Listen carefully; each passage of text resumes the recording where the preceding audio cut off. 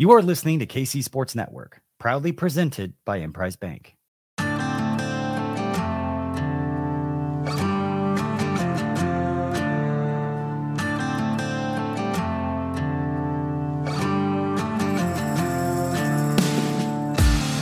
Coming up, the latest episode of Three Mall. Hello and welcome into another edition of Three Ball. I am John Kurtz, joined as always by Derek Young from K-State Online, Cole Manbeck, former beat writer for the Manhattan Mercury. We're going to talk some basketball today. K-State loses a really frustrating one that they frankly gave away in Lubbock, 60-59, and a little bit of football as well because Chris Klieman was involved in the Washington head coaching search. So was Lance Leipold, obviously. It winds up going to Jedd Fisch. Big 12 all the way around with that one. Plus, K-State did have a high-profile visitor in this weekend at wide receiver, former Alabama wideout. So we'll break all that down here on the pod today, starting obviously with hoops. But you know that we don't start one of these without thanking our friends at Holiday Distillery. Whether it's 360 vodka or Ben Holiday bottled in bond bourbon, they've got the spirits to keep you warm. I mean, it's cold as absolute hell outside. I can tell you as a new homeowner learning the lesson of not letting pipes freeze, having a frozen pipe here for a little while, that drove me to want to drink. So if that happens to you, you got to make sure you have the Ben Holiday bottled in bond bourbon on hand or the 360 vodka. They will hook you up. Great K-State folks who love the Cats and support our pod. So please do support them. All right. Well, if you are a Patreon member, I will shout this out. Patreon.com/3mall. You've already heard Cole and I discussed this game ad nauseum as we did a live post game immediately after the game on Saturday when K-State lost by 1 in Lubbock. So again, patreon.com/3mall if you want access to that and other exclusive bonus content, plus the Discord, which is also very lively this weekend with all the coaching stuff going on with the Washington job open, the Alabama job open. You're getting little tidbits of inside info there on the Discord, basically a big group chat. So it's patreon.com/3mall for $5 a month if you want access to all of that. But man, just a game. Jerome Tang basically said it. I think it was the radio interview with Wyatt that I was listening. He said, we really gave this one away, and then stopped and said, well, all right, look, Texas Tech took it from us. But I would actually go with his first and probably the more honest of the two answers that K-State gave this one away. I mean, they were up 9 with less than 5 minutes to go. Didn't really make a single play down the stretch. And beyond just that, I think if they were just fundamentally sound, block out on a free throw, don't commit a frustration foul, they're probably going to be okay. And they're probably still going to win that game in Lubbock and be 3-0 in Big 12 play right now and have a quad one win. Unfortunately, they did not do those things. Texas Tech did show a lot of toughness down the stretch, albeit with some controversy and the officiating mixed in at the end. But it all was just enough to leave you feeling about as frustrated as possible leaving that one, DY. They did the things you have to do to lose on the road, unfortunately, down the stretch. You talked about the foul away from the basket. I don't know if that was on McNair or Carter. I think it was one of those two. And, I mean, it's almost underneath your own basket, and they're in the bonus, and it gives them 2 easy free throws. They only make 1, but you don't get to rebound, and they get a 3-point play out of that. That sequence was pretty crushing for Kansas State. Without that sequence, as you alluded to, they probably win the game, even though they don't play great down the stretch. I don't think they scored, in the last 3 minutes and 21 seconds of the game, so that was problematic. 18 turnovers, that was problematic, even though they did take care of it a little bit better in the second half, I thought. They just weren't. And another Jerome Tang quote that was probably pretty emblematic of how this game unfolded. He said that Texas Tech was the tougher team.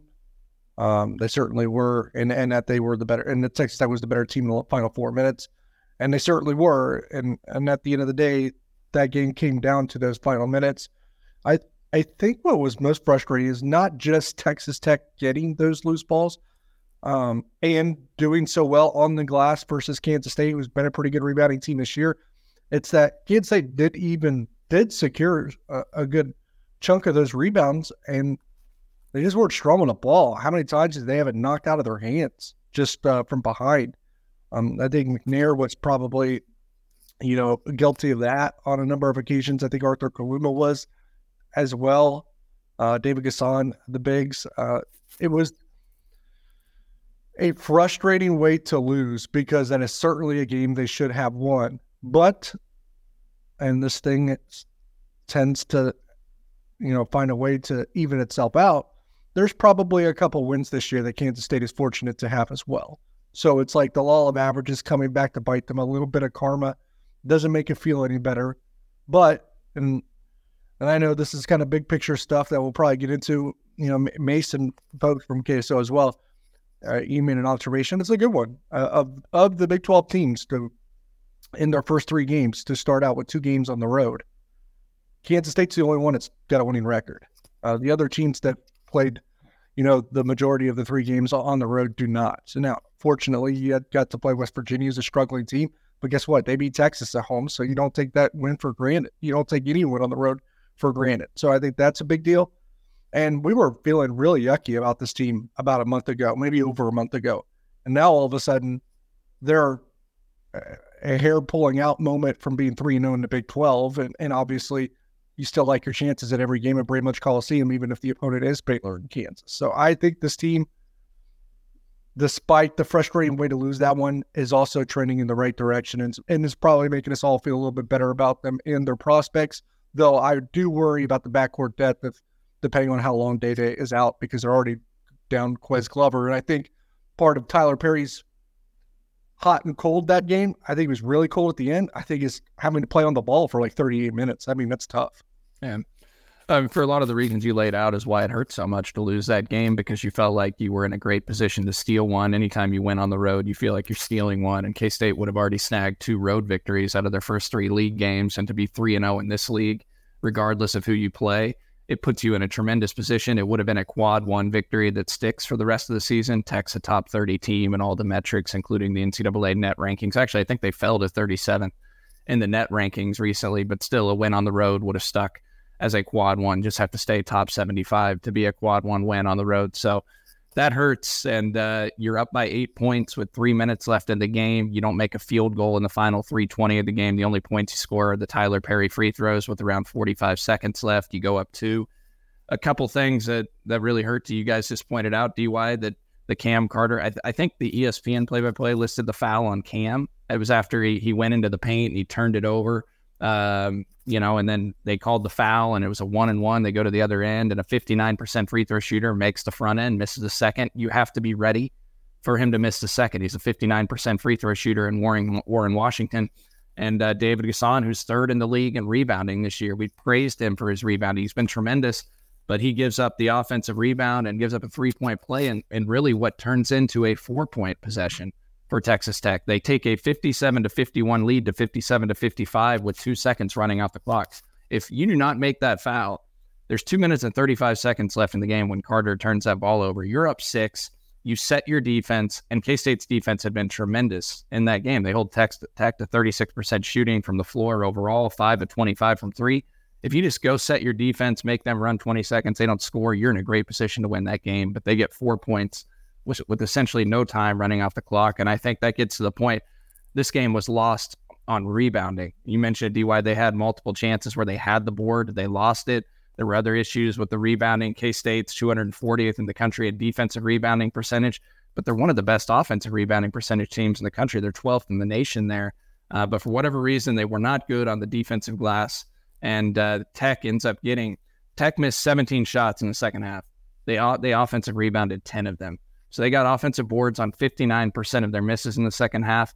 They have 10 boards in the second half on the offensive glass, and they converted that into 12 second chance points. They only had 2 second chance points in the first half, but they get 12 in the second half, and they outscore K-State significantly there. And then obviously in the paint as well. If you look at the shot chart that K-State puts out in its final stats package after the game, K-State went 9 of 11 right around on shots at the rim, 82%. But they went 0 of 11 on other shots in the paint. So a combined 9 of 22 in the paint. Texas Tech went 11 of 15 at shots on the rim, 3 of 10 on other shots at the paint, 14 of 25 in the paint, a far better percentage of what K-State shot. Tech won this game on the interior with their rebounding and their ability to finish on the inside. And free throws and turnovers as well. I mean, Tech made 15 free throws. Kansas State only shot 7, and turnovers was 18-9. Yeah, and look, I think David Gasson has been playing pretty good basketball, but it was not his best night. It was, I believe, 5 points and 4 rebounds, and he was the guy that got beat on the box out late. So that's what's tough about it, Cole. I hear you say like they're pretty good. They're typically pretty good. Organic is not this huge issue, and maybe some of it is Tech playing at home just had a lot more energy and was better at it. Maybe some of it is they're getting worn down because we talked about it. They've only had a 7-man rotation really, and now Day-Day's hurt. I mean, they perhaps just need more bodies to go around, somebody else to step up and be able to steal some more minutes from whatever it is. But that's the frustrating thing, is it doesn't feel like that's a huge weakness of the team. And they just got really beaten there down the stretch when they needed to be better. Yeah, there's not a lot of deep teams in the Big 12, though. I mean, KU's not deep at all. I think that's pretty well documented. I mean, Tech had 6 guys play 25 or more minutes, and then the next most was 7. So, yeah, well, I guess we're kind of, I feel like we're working our way down the list of like, okay, why did this happen? Like, well, whatever, cross that off. I mean, so what is it? What's the thing? Was Tech was tougher. Tech was tougher. Okay.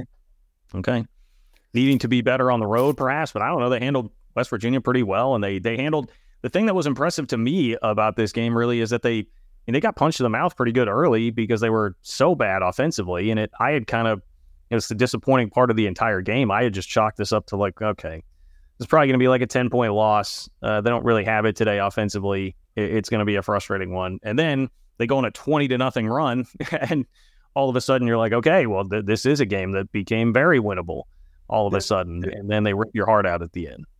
Yeah, it didn't finish well. I mean, and maybe I'll eat my words a little bit, but there's not going to be a lot of teams that are in that good a position to beat Texas Tech on the road this year, I don't think. Oh, it's toughest atmosphere. One of the toughest atmospheres they'll play in this year. I mean, you were there, DY. You know the energy was back in Lubbock. Yeah. They hadn't had that in a couple of years. It was solid. I mean, it wasn't good as it was, a few years ago. But, I mean, it was probably 90% full. It really got loud. So, yeah.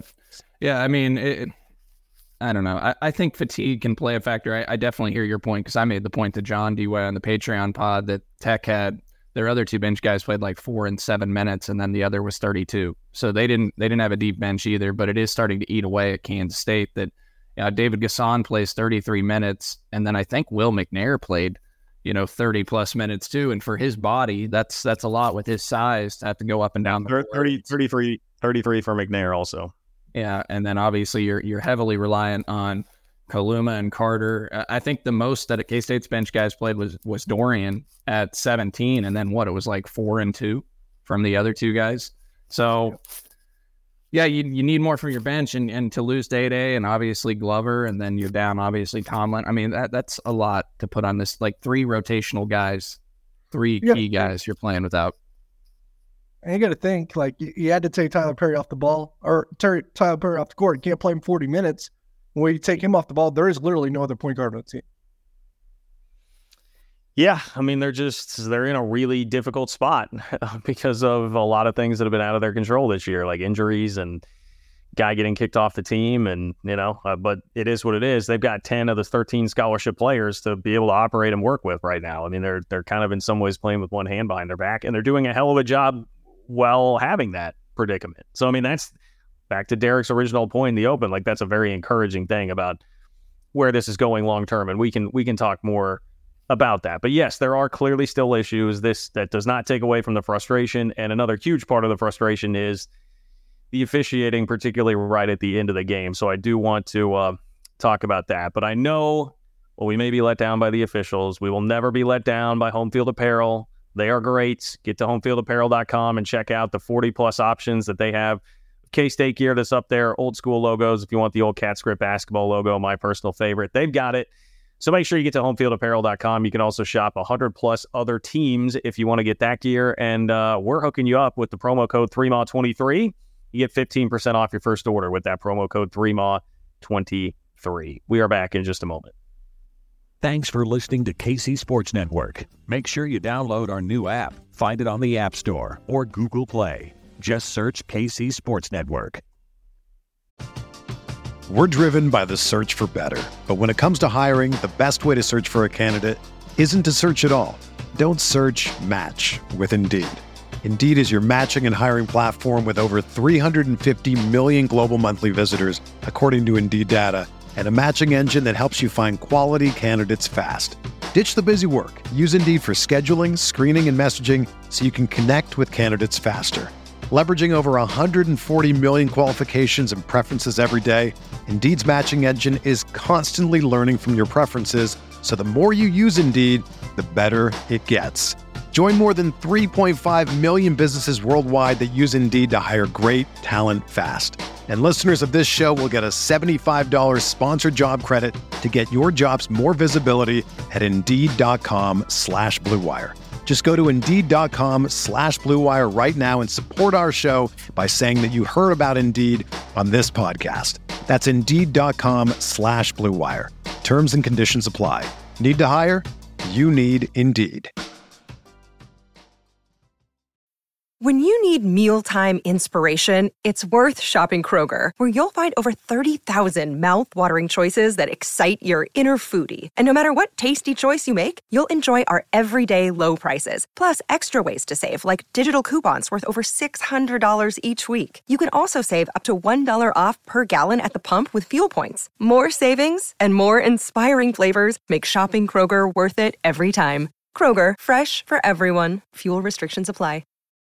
This is the story of the one. As a maintenance engineer, he hears things differently. To the untrained ear, everything on his shop floor might sound fine, but he can hear gears grinding or a belt slipping. So he steps in to fix the problem at hand before it gets out of hand. And he knows Grainger's got the right product he needs to get the job done, which is music to his ears. Call, click Grainger.com, or just stop by. Grainger, for the ones who get it done. So a couple of things. I mean, I know Cole and I did talk about the officiating quite a bit in the Patreon pod. To me, the most egregious thing is, look, K-State lost the game. They puked it away. I would not tell you that officiating was the reason that they lost, but they did get a little bit hosed with, Toussaint clearly traveled before the and one. Just go to @JLKurtz on Twitter. You can see it. It's pretty blatant. He absolutely traveled. And then the last play, when Tyler Perry's trying to put up a shot, and that's another thing I want to discuss, is the calculus behind what they did for the last shot there. But he's trying to put that up. And Cole, if you go to Cole_Manbeck on Twitter, you can see that Arthur Kaluma was set up perfectly for a putback, which would have been right about at the buzzer. But who knows, because the idiots let the clock not run, just mismanaged all the way at the end of the game. Yes?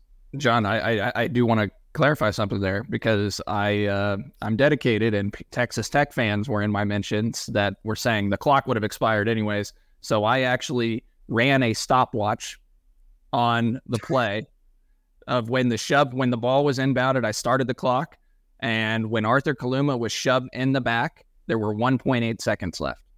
5.7 seconds. Yeah. So even if you wanted to argue this, there would have been over a second left when the foul occurred easily. And the thing that's important to note there is Arthur Kaluma was positioned perfectly where the ball came off the backboard. He beat his guy to the spot. That's why the guy, it's one thing if it occurred way away from the play and it didn't have an impact, but he beat Darian Williams to the spot. That's Darian Williams' fault. And he just puts two arms in his back and just shoves him right in the back. It's blatant. But shout out to Antonio Petty, terrific official who missed both calls down the stretch, missed the travel, and then obviously misses the play there with Arthur Kaluma. Just a clown show. Yeah, I was going to say, honestly, a pretty smart play by the Tech kid to go ahead and shove, because right there, it is kind of a chaotic scramble situation. And you're forcing the official to try, and a lot of officials probably are going to swallow the whistle there. Not many are going to be, and this is stupid. We can debate it. If it's a foul, then it should be a foul, whatever.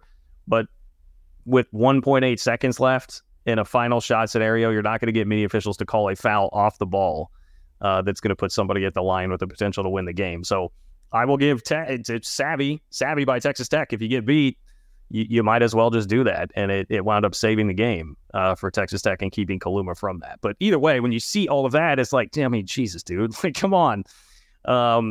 It was pretty bad. DUI, where do you stand on how much of your frustration is based on what K-State did versus what the officiating crew did there?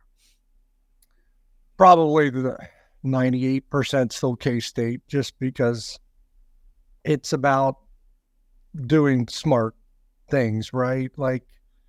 Don't make that foul. Don't give up the 3-point play on the missed rebound. Those things are just, you could take the game out of the ref's hands if you play your brand of basketball. They put it in the ref's hands. Yeah, I would say two things on that front and echo what DY said. If you just make a play down the stretch in the final 3 minutes, make a shot or two in your half-court offense or get a defensive rebound, you win that game regardless of what the officiating does. But when you allow it to get so close, you put it more in the hands of officials, and a lot of these guys are really bad at what they do, like Antonio Petty is a really bad official. And so, he misses a couple of calls, and unfortunately it swings the other way, but it shouldn't have probably been in that position to where they could make a deciding impact on the game as the officiating crew. But, I mean, look, Jerome Tang was clearly frustrated with the officials. I mean, when he made that comment, DY, in the post-game press conference that thought maybe Tyler Perry could get fouled, but that was a mistake on his end, and I'm paraphrasing because they only shot 7 free throws in the game. I mean, Texas Tech shot 25 field goal attempts in the paint. K-State shot 22 in the paint. It's not like K-State was just shooting from the arc.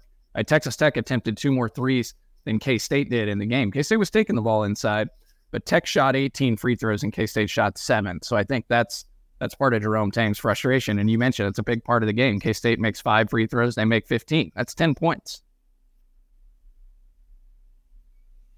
That's pretty good research there, man. I could feel you like responding to Texas Tech fans in your mentions as you're.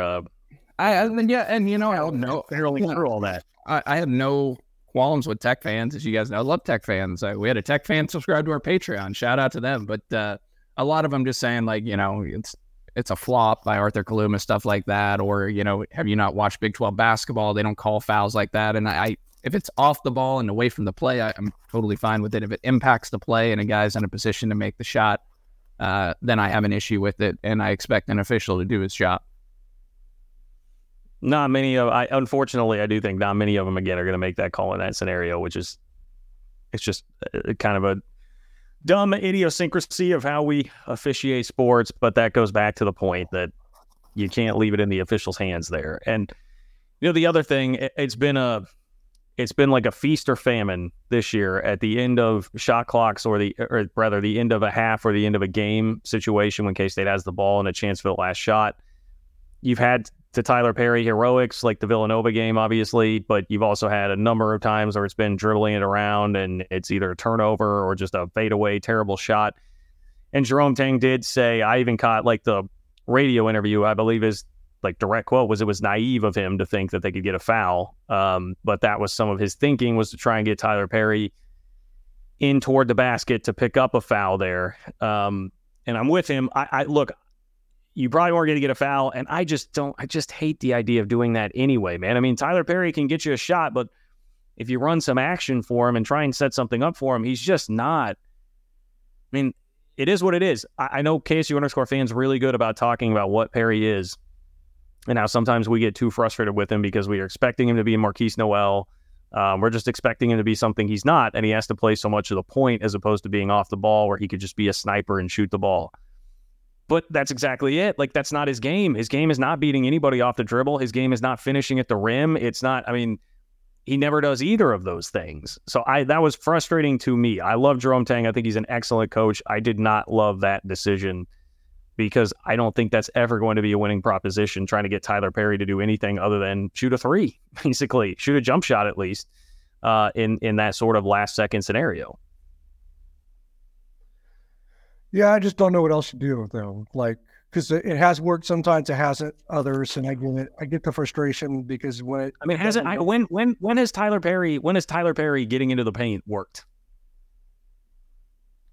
He's what, over 80% at the rim right now, so I think it works.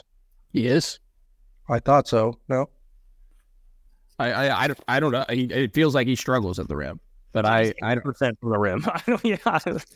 I don't know. Like, he doesn't get to the rim often, but when he does, he's made 16 twos on the season. But he shoots obviously a high percent. So on 2-point attempts this year, he's 16 of 39, whatever that percentage is. I don't know what the rim breakdown is. Yeah, I don't know what the rim breakdown is or how they qualified either. But who's going to do it though? Because you need somebody, and he's the only guard. Well, wouldn't you want Kaluma or Cam? If it's going to be someone trying to beat someone off the bounce. I would think Cam. I'm not saying Cam's excellent at it, but I think he's better than Tyler Perry at it. Yeah, but then he has to be the one to shoot it because Cam's not going to create or find someone. Like, you're really handicapped in what you can do in those situations. I think Kaluma or Cam could create, though. Kaluma's turnover rate's like what? Yeah, I mean, look, I know they've tried to ISO Kaluma into half situations a couple times. If you're dribbling into traffic, you're asking for trouble as well. You get Cam dribbling into traffic, and you're asking him to take a tough two, which he's done all year, missed a bunch. Yeah, I just Cam and Kaluma are bigger guards, so like I feel like their ability going to the rim to finish. Cam's 2-point percentage is the worst on the team right now. No, he takes some bad mid-range twos. No, I mean, look, you don't want to do that. You don't want to do that. But is there a good alternative?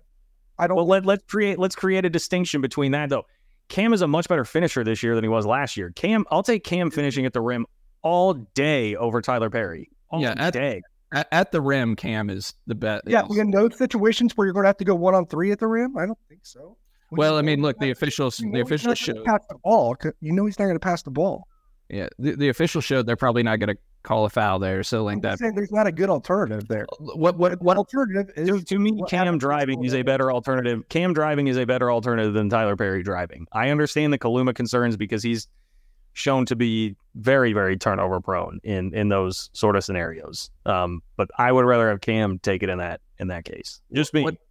I would say that when Tyler Perry released that ball, though, I thought there was a chance it was going in. Obviously, I didn't think it was an awful shot. I mean, it was I thought it was pretty bad. I thought it was pretty bad. I mean, I guess I put myself in the emotions of watching it. Like when he released it, I truly thought it might go in, and like I understand, like he created some space there, floating away. I know, but it was a 9-footer, and of course he didn't hit rim. So now the one thing you do when you have Tyler Perry take that shot is you've got all your size there for a putback. Hint. Arthur Kaluma crashing the glass, but when you get decleated, it doesn't, do anything for you. So, because a lot of times those situations what you see is you get the shot up early enough and it's the putback that beats you. And K-State would have had the size there to make the putback because your smallest guy's taking the shot. I know obviously Tyler Perry, we can criticize this as much as we want, but we also probably have to recognize that Tyler Perry is the only reason they beat Villanova with his shot and the reason they beat North Alabama with the shot at the end to send it. He's also the only reason they got back in the game. I mean, that 20-0 run, he had 14 of the points.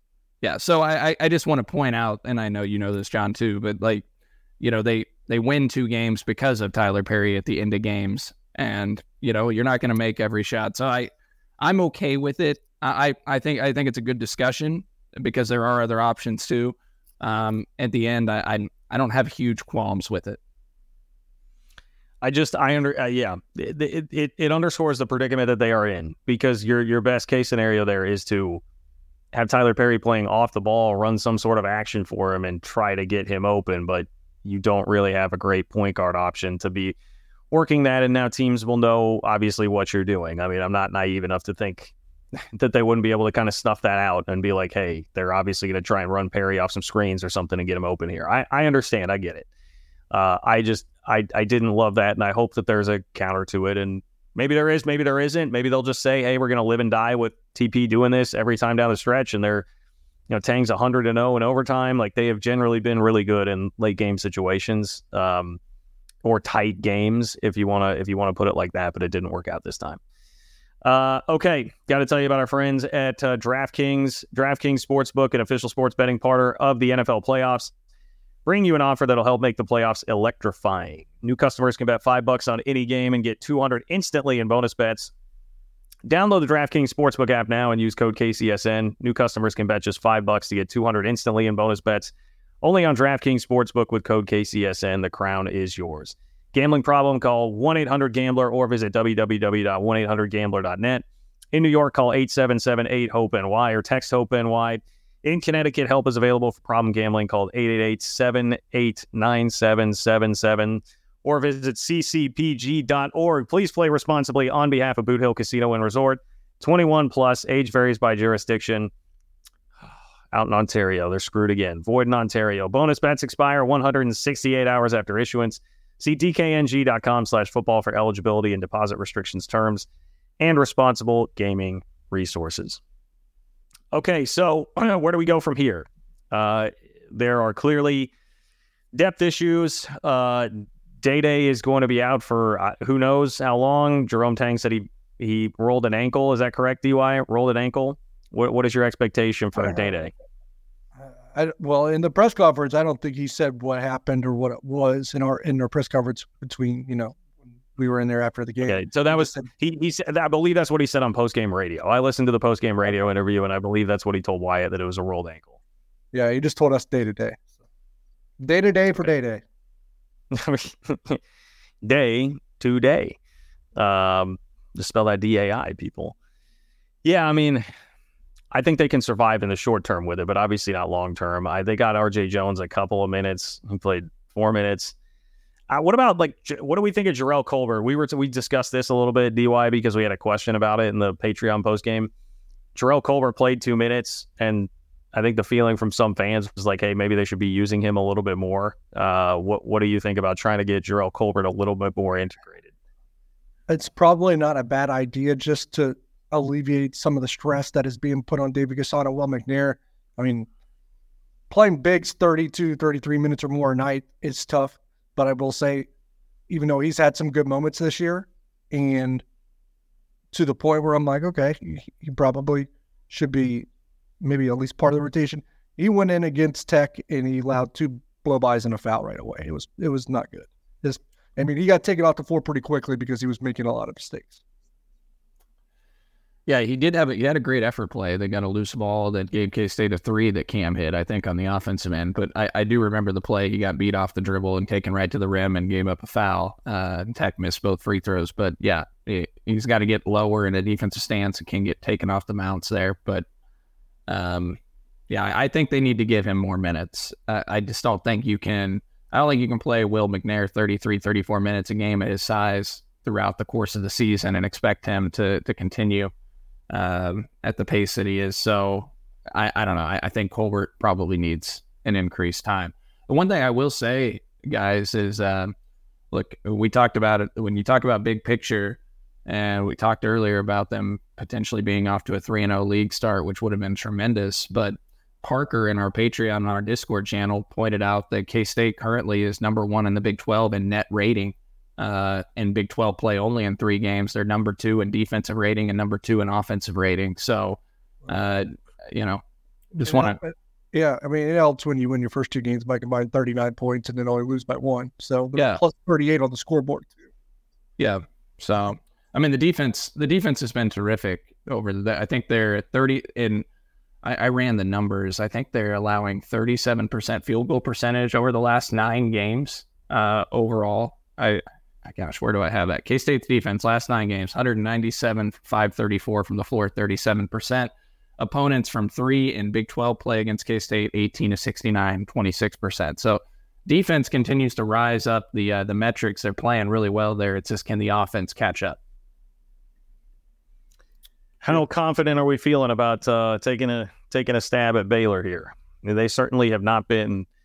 They are 3-0 in Big 12 play, right? But they have not looked invincible the way that they have played so far this year. They are. I think they're very gettable, especially at home. I guess I'll start with my opinion on it. And the way K-State has been playing, they've been competitive, and I did not expect them to be nearly as competitive as they were in Lubbock. So I feel like there is a legitimate chance here. Are you guys with me?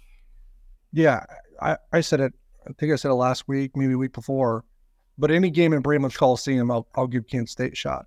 So. John, what's KenPom have for the game? You have that readily available? That's a good. Okay, while you do that, I will say ESPN's BPI index has K-State as a 51% chance to win this game. To your point that you mentioned, they went on the road.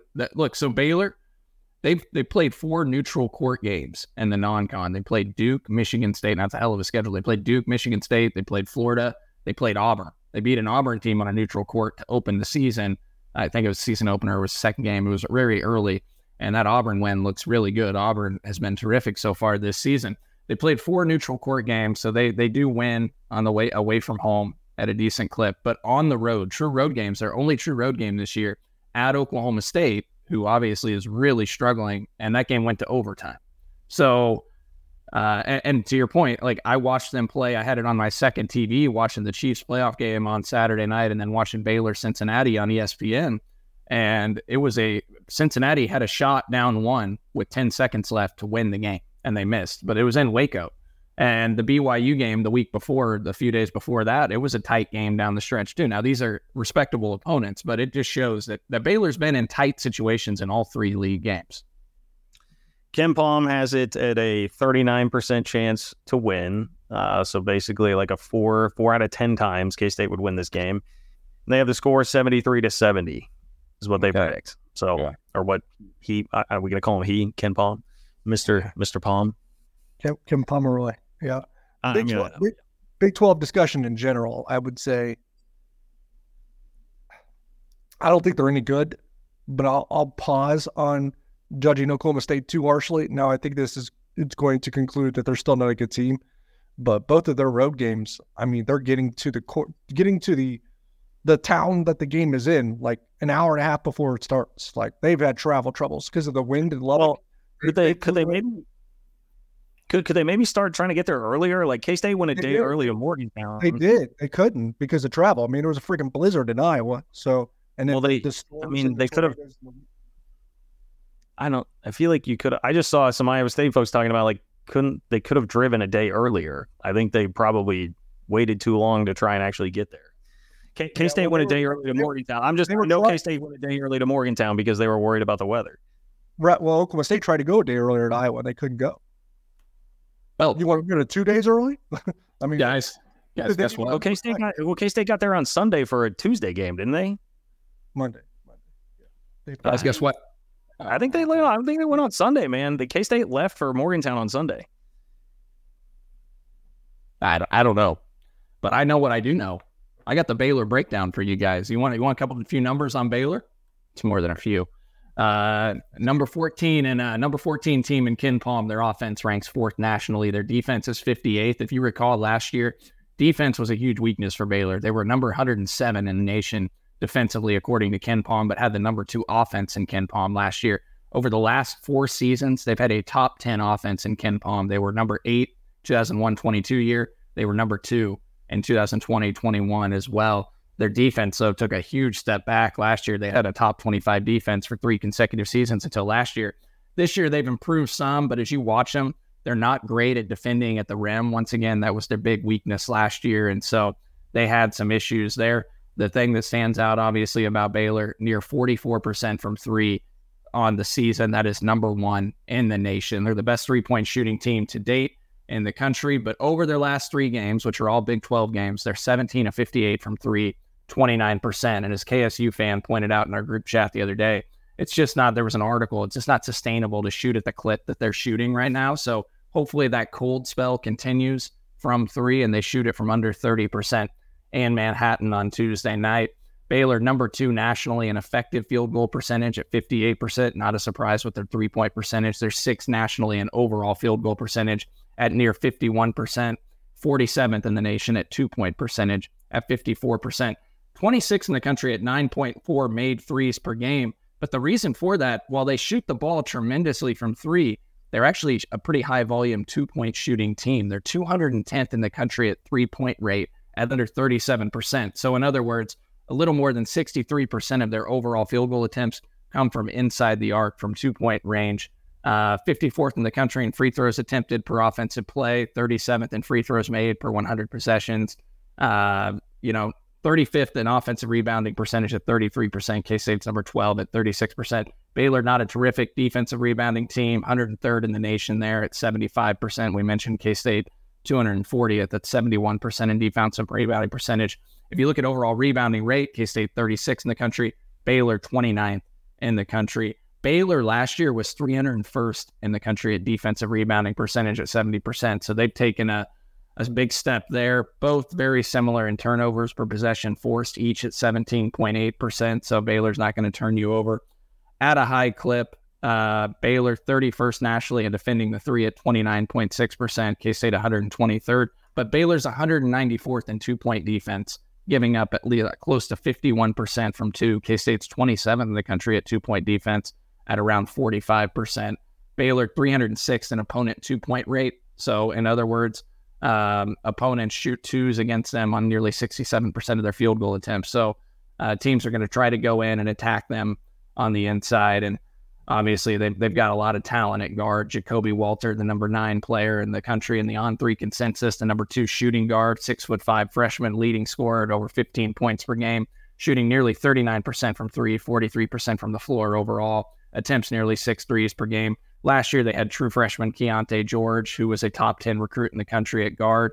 He was a NBA draft pick this last year. He led them at over 15 points per game, or was second behind Adam Flagler last year. And then Ray J. Dennis, transfer guard from Toledo, second in the Big 12 with 6.3 assists per game, nearly 14 points per game, 53% from the floor, 41% from three, over 1,700 career points. He's a career 54% shooter on twos.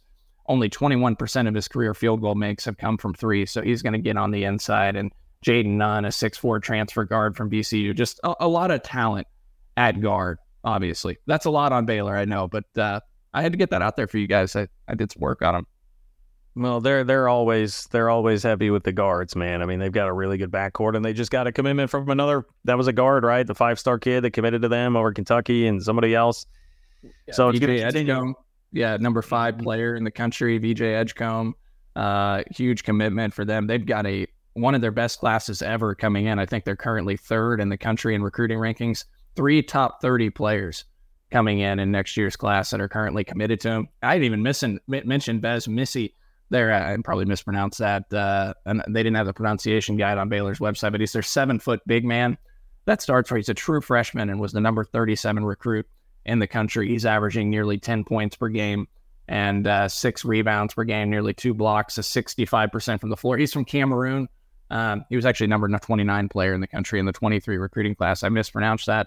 And Josh Iguana, 6'10" sophomore big from Nigeria, averaging 6 points per game on 80% shooting. If you watch Baylor play, they just throw it up to Iguana, and he goes up and dunks it on. He's a rim runner, and most of his shot attempts are alley-oops, dunks, lobs on rolls. So 2 talented 7-foot big men as well. A lot of talent on this team. Didn't even mention Jalen Bridges or Langston Love, who are really good players.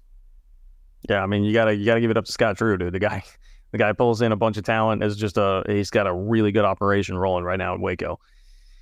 Thankfully, this game will be played in Bramlage, so we don't have to watch from the Empire State Building in that angle that is in Baylor's new arena, which does look very nice.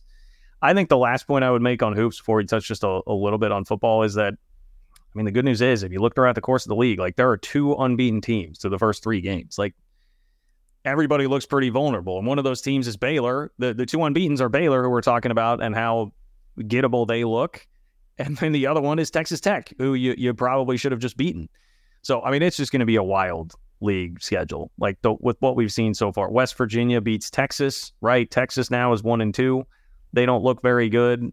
You've got TCU ripping off a couple of really nice wins. They look good, but Houston's lost a couple of times already. Kansas goes down at UCF and debatably should have lost at home that first game to TCU. So it just seems like it's going to be a really wild ride throughout Big 12 play. And I feel like K-State, what they've shown so far, can go out there and basically beat or lose to anybody in the conference. Hard to disagree.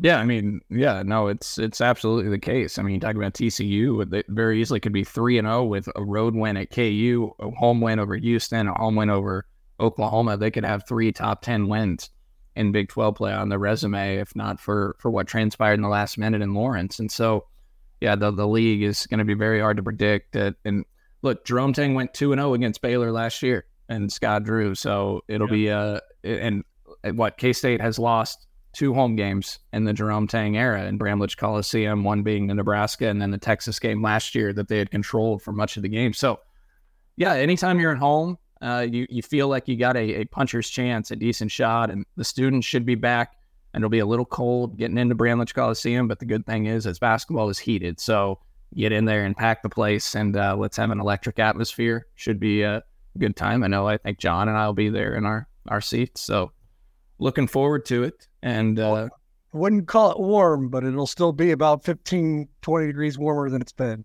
Yeah, it'll be better than what we're having lately for sure. And so, and then, yeah, I mean, how important is this game? Like, does K-State, like I don't know. It seems like calling it a must win is silly at this point, but they don't have a quad 1 win yet on their resume, and then Oklahoma State's not going to be a quad 1 win. So like you're talking about getting into 18, 19 games in the season. Now Villanova is right on the cusp of a quad 1 win. They could get into that status, but it just feels like you really need some of these high profile wins to start chalking up. You do. And look, USC's on the doorstep of being a quad 3 loss. So that could be a black eye at some point as well. I mean, that team is in really bad shape. And if that falls to quad 3, that's like I said, it's a black eye. So, and yes, it's great that you have the potential to take advantage of some of these. Like you already took advantage of beating UCF at home. You get Oklahoma State twice, and you get West Virginia at home for a second matchup with them. But guess what? Even if you go 5-0 against that, like, it's a weird year in the Big 12 where, like, look, if you go 5-0 against them and get 4 other Big 12 wins, I don't know if that's enough, because 9-9 is usually enough in the Big 12, and I'm not saying it won't be, but that's 5 wins of the 9 that are not quad win. Yeah, and Providence, ever since they lost Bryce Hopkins, they've lost 3 in a row. I've got to interject. I was just about to ask, like, does Providence, is that lost and gone forever? And then I pulled up their KenPom while you were talking, and I was like, oh, well, no, they've lost 4 in a row. And Bryce Hopkins is injured, and KenPom's predicting that they wind up at 18-13 and sub 500 in the Big East. And I was just stressing to Cole's point about the quad 1 stuff, because that is important and probably more important than net ranking. They use net ranking not necessarily to see where you're ranked, but to look at your quality of wins. And that's why, to Cole's point, it kind of matters more this year in Big 12 play who Kansas State beats and what type of wins they do have. Because they didn't get a quad 1 win in non-con. Maybe if Villanova gets in there, but otherwise they didn't. And if 5 of your 9 wins are against UCF, West Virginia, and UCF, I just don't know if that's enough. Yeah, and Xavier just won at Providence by 20 points, and Xavier was 8-7, and that stung Providence. They dropped 13 spots in the net all the way to 69. They were hovering on a quad 1 win for K-State, but that's not looking like it's going to happen.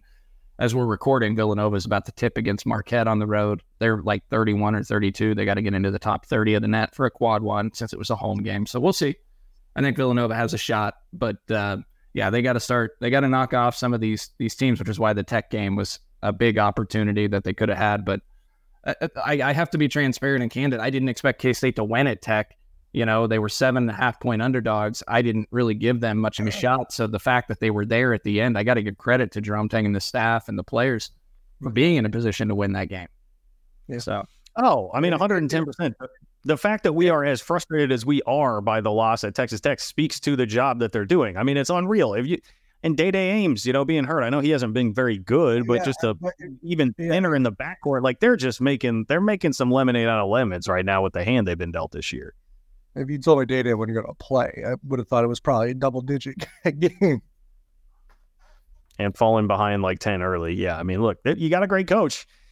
You got a great coach there. You got a great coach of the football program. And I do want to mention this because I said, if you watch the YouTube channel, Alabama is not the job that you're really going to have to worry about if you're a Big 12 fan, but you're going to have to watch out for the ripple effect of that, because whoever gets hired there will probably inevitably there will be multiple Big 12 coaches mentioned.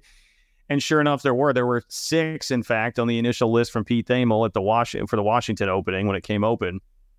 Now, the drama as it all unfolded on Sunday was about Lance Leipold of Kansas. And if you listen to Jason Scheer of the Arizona 24/7 site, who I think is as plugged in on Arizona as anybody, he would tell you that Leipold was really the guy that they were pursuing on Sunday. He turned it down, and then it comes to Jedd Fisch. And I have no reason to not believe him there. But Chris Klieman was also a name mentioned there. He has a connection with the athletic director at Washington. They overlapped at Northern Iowa together. And so there was reason to be concerned. But I don't know. I'm going to start it by saying this, and then I'll let you guys, you guys are better with the info here. I'll let you guys kind of divulge what you want to. But I will just say this about all that. I know all the attention was on Leipold and Fisch. The last 2 coaching carousels should make you appreciate, just take our word for it. and maybe, sign up patreon.com/3ball if you want a little bit more. Take our word for it. Like, the last 2 coaching cycles should make you really, really, really appreciate Chris Klieman. Like, really appreciate Chris Klieman.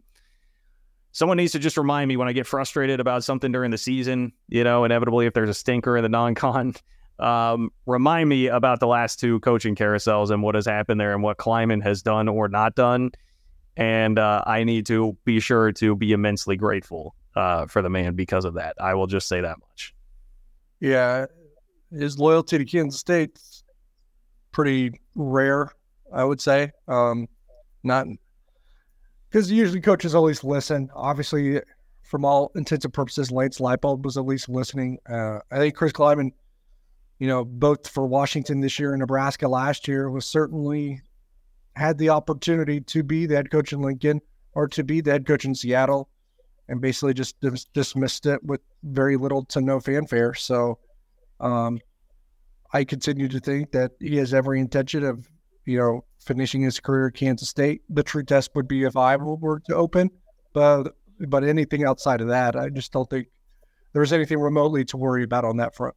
One thing real quick, I'm just going to say about the Nebraska thing, because I know someone will be like, well, I mean, it was Matt Rule that was clearly the number 1 target.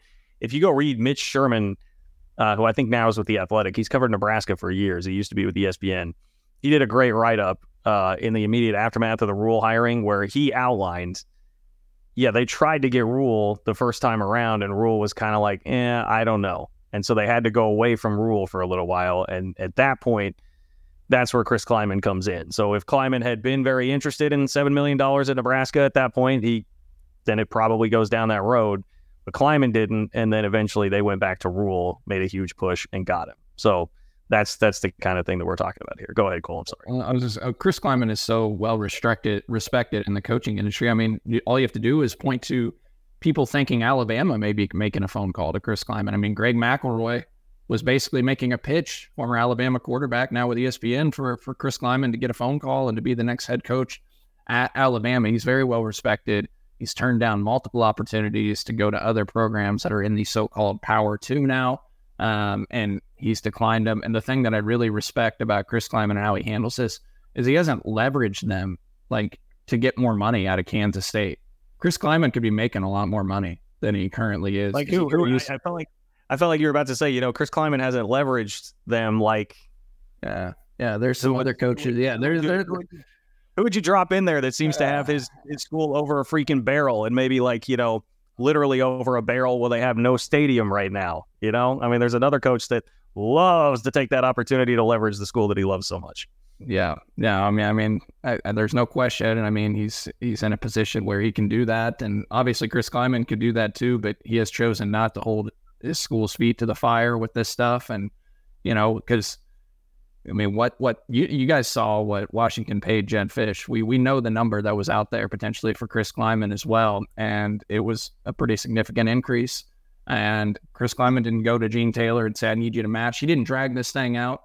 He quickly just turned it down without any fanfare. He didn't let the rumors circulate, and so a ton of respect and admiration for how Chris Klieman and his agent handle these situations. And if you're a K-State fan, you should just feel really good that he's turned down some pretty good opportunities, including a team that just played in the national championship, to remain your head coach at Kansas State.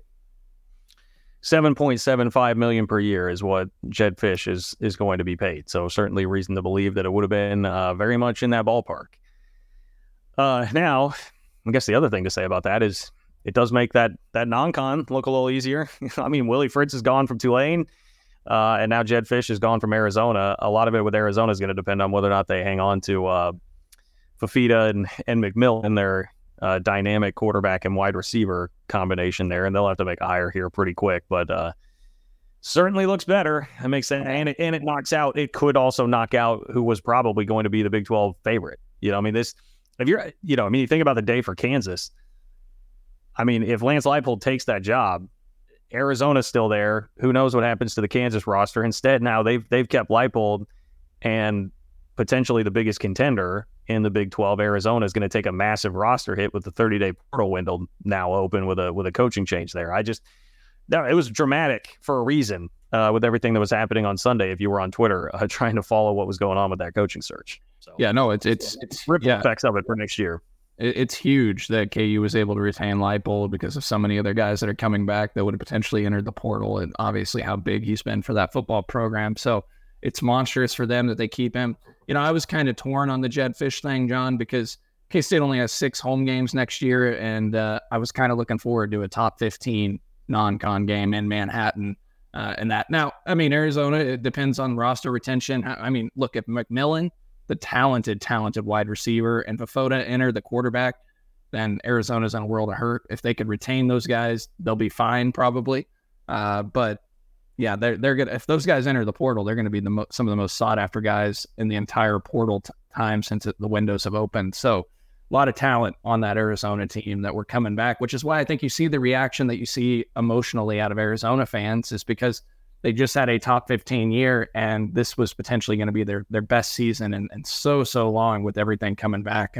I can understand how hurt they are that their head coach left, because an argument could be made that Jedd Fisch should have waited one more year, and he could have had a top 10 type season with this group and then really elevated himself and gotten his pick of the litter. Not that Washington's a bad job. It's a good deal for him too. Yeah, the weird thing about it to me was that Jedd Fisch is a guy that spent a lot of time in the NFL and would seem like you could definitely have a good job in the NFL. I guess good jobs in the NFL open right now. It seems like Jim Harbaugh is about to take one, but could have had a really good NFL job after a huge year with Arizona next season, or he's a Florida alum. And I can tell you right now, Billy Napier is going to be gone after this year. There's no way Billy Napier is turning that thing around in Gainesville. So I was surprised. I'll be honest. I was surprised that Jedd Fisch took the job, but they got it locked down. Kudos to Washington. K-State did have. Oh, go ahead. I was just saying, just kind of went through the AP poll just released. Kansas State women's basketball team's number 7. Hey, finally some respect. Finally some respect around here. Yeah, huge win.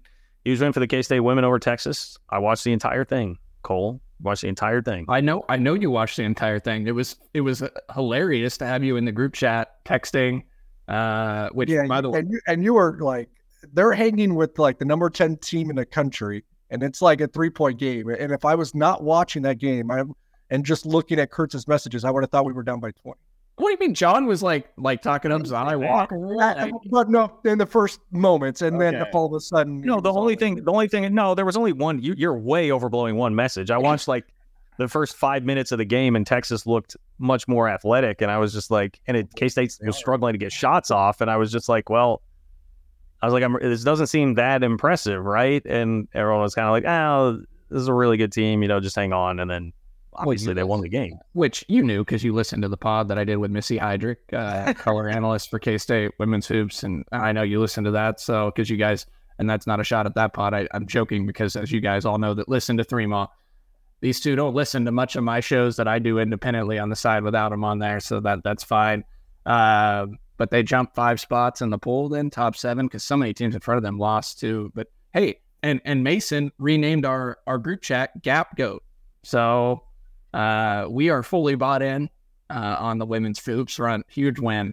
Another top 10 win. Obviously knocked off Iowa. Still the only team to knock off the Hawkeyes this year. And then hand Texas their second loss on the year. Texas is still number 3 in the NCAA net ranking. So a big win for the K-State women as they move to 17-1 and 5-0 in league play. Go to TCU on the road this week. That'll be a tough contest. If they can win that, they're in a tremendous position to have a shot at winning this league. Baylor's already got a couple losses too. So it's K-State and Iowa State. Iowa State being the surprise that they're 5-0 in the league too. So are they, what's the national, look here again, Mr. Casual here for me, but what's the national landscape looking like? Like, is there a dominant, like number 1? South Carolina, right? South Carolina is number 1, but yeah. And Iowa jumped up to 2. Colorado's number 3. Yeah, the Colorado beat LSU in the non-con, and they just destroyed, I think, Stanford. I don't know if they destroyed, but I think they beat Stanford yesterday. And LSU's rough right now, as our producer just said as well. So, yeah, but they've been really struggling. They'll probably get it together by the NCAA tournament. They pretty much have everyone back, and then some from last year's championship team. But, K-State beat the number 2 team in the country on the road, and they're the only team to beat them. Yeah, so I look forward to when John brings Charlie Cream, ESPN women's basketball bracketologist, on the show, and we'll have him talk about, I'm kidding, I don't want to promise that we'll get Charlie Cream on, but it would be interesting to hear his thoughts. I would estimate K-State's probably a 2 seed right now, and with the women's tournament, like, if you're a top 4 seed or top 16 overall team in the bracket, you get to host, right? We're going to host, yeah. So. Yeah, well, my question goal was going to be, I mean, is this a team that, is this Final Four national championship good? I don't know. I should have asked that to Missy when I had her on, honestly, and I will probably get her on again. I didn't ask that question. You need me to do it next time? It would probably be better. And I let Missy know that you yelled at me for tweeting at her about having her on when you have a phone number. So she laughed. So okay. Anyways, I'm glad. Yeah. No, shout out to Missy. I like Missy a lot. She's really good at what she's tremendous. Yeah. So we'll get her on again to talk women's hoops. I told her we'd love to have her on again. This team's fun to watch, and they certainly deserve it. One of the best defenses in America. Is there any Shaz Preston update? Visited from Alabama this weekend. We know he made it. We know that he made it. I laughed. I saw someone, I think was it on the Discord, Cole, that someone put a screenshot from his Instagram? I think so. Yeah, they were going into like a gas station. Yeah. Well, it was him just like standing outside in the freezing cold outside of I was like, dude, it was the gas station. What is that liquor store, like Rickles, that's by the not the laundromat, but where I used to take my dry cleaning, like the dry cleaners that's right there, like by the loo, you know what I mean? Kind of like by the loo in that little corner with the gas station there. And I was like, sheesh. I mean, look, love that place, and I've spent a lot of time over there, but like, can we get the guy to like a cooler part of town, like something more going on than just standing outside of like the loo and Rickles and all this stuff? Like, anyway, he was there. He was in Manhattan. He was definitely in Manhattan. There went the loo as a sponsor. Damn it. The loo is shut down. I don't think it exists anymore. No, I think they reopened. All right. Don't be slandering the loo on here. I think they reopened.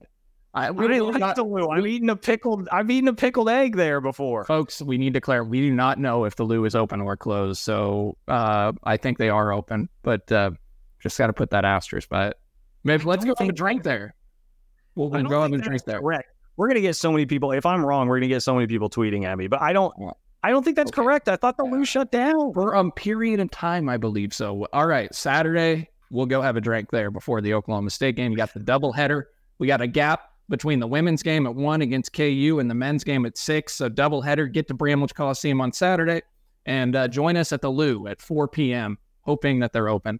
Don't know the hours or anything. John thinks they're clear. Are you going to both of them, Cole?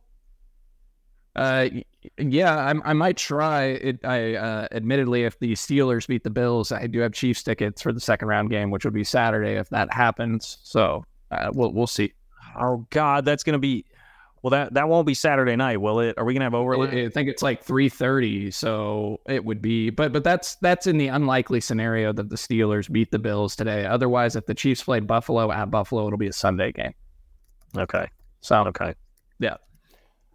Anyways, so did we get to Shaz Preston? Like, I think we just argued about the Lou instead. I mean, he's in Manhattan. I know he's in Manhattan. He's not in Manhattan anymore. He's not in Manhattan anymore. Okay, he made it to Manhattan. He made it to Manhattan. That's the point. That's the point. All right. DY, thoughts? I picked Tulane. How dare you? Yeah, it's tough to sell in Louisiana. Like, you put in a prediction? If I did, I would pick Tulane. I mean, John, you saw our group text last night about this, right? Like, do you read the text sometimes? No, yeah, I think he's a Louisiana kid, and I didn't see this at all. No, when did this happen? Oh my gosh, I want to read it right now. Why do we even? Don't read everything in there, probably. So I was gonna say, you want me to start rolling down here? There was. I got to be honest. There was like a really inside baseball in-depth discussion about the roster and transfers and guys moving positions, and I was kind of just like, yeah, okay, all right, okay, I see it now. I see it now. I kind of tuned it out when I was like, all right, look, I love K-State football. But on January 15th, I'm not super interested in a conversation about whether Malcolm Alcorn Crowder is going to play inside or outside all the time. Would you stop revealing the inside information we're texting about a defensive end potentially moving to D tackle some and rotating? That is, my goodness. I'm going to have to mark that privilege. I'm going to get an attorney in our group chat to make sure that you don't be sharing that. No. Yeah, it's going to be hard.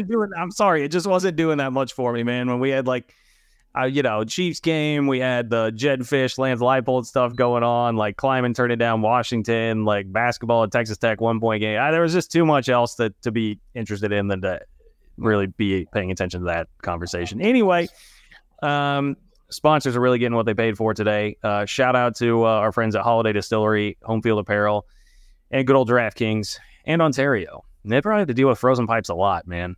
Poor Ontario, frozen pipes and no DraftKings. That's a rough life to live. But we appreciate them. For Nick Springer behind the scenes, Derek Young and Cole Manbeck, I'm John Kurtz. Patreon.com/3maw if you want more of that. Thank you for listening. Take care, and we'll talk to you soon. Thank you for listening to KC Sports Network. We appreciate your support. Don't forget to hit that follow button and leave us a review if you like what you heard.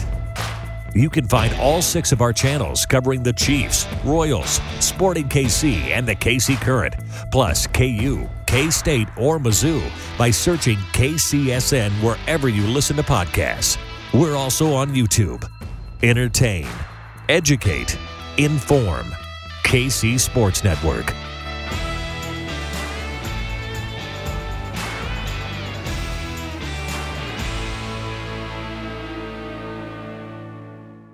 Everyone is talking about magnesium. It's all you hear about. But why? What do we know about magnesium? Well, magnesium is the #1 mineral that 75% of Americans are deficient in. If you are a woman over 35, magnesium will help you rediscover balance, energy, and vitality. Magnesium supports more than 300 enzymatic reactions in your body, including those involved in hormonal balance. From functional medicine doctors to mental well-being and female hormone experts, we all know that magnesium is the one mineral to improve all aspects of well-being and health. But which one? Magnesium Breakthrough from Bioptimizers, the trusted choice recommended by leading experts with 7 best-absorbed forms of magnesium to ensure your body receives the support it needs for overall well-being. Go to bioptimizers.com/balance today and use code BALANCE10 for 10% off. Support your journey to wellness at bioptimizers.com/balance. Magnesium Breakthrough from Bioptimizers, your foundation to optimal health and vitality.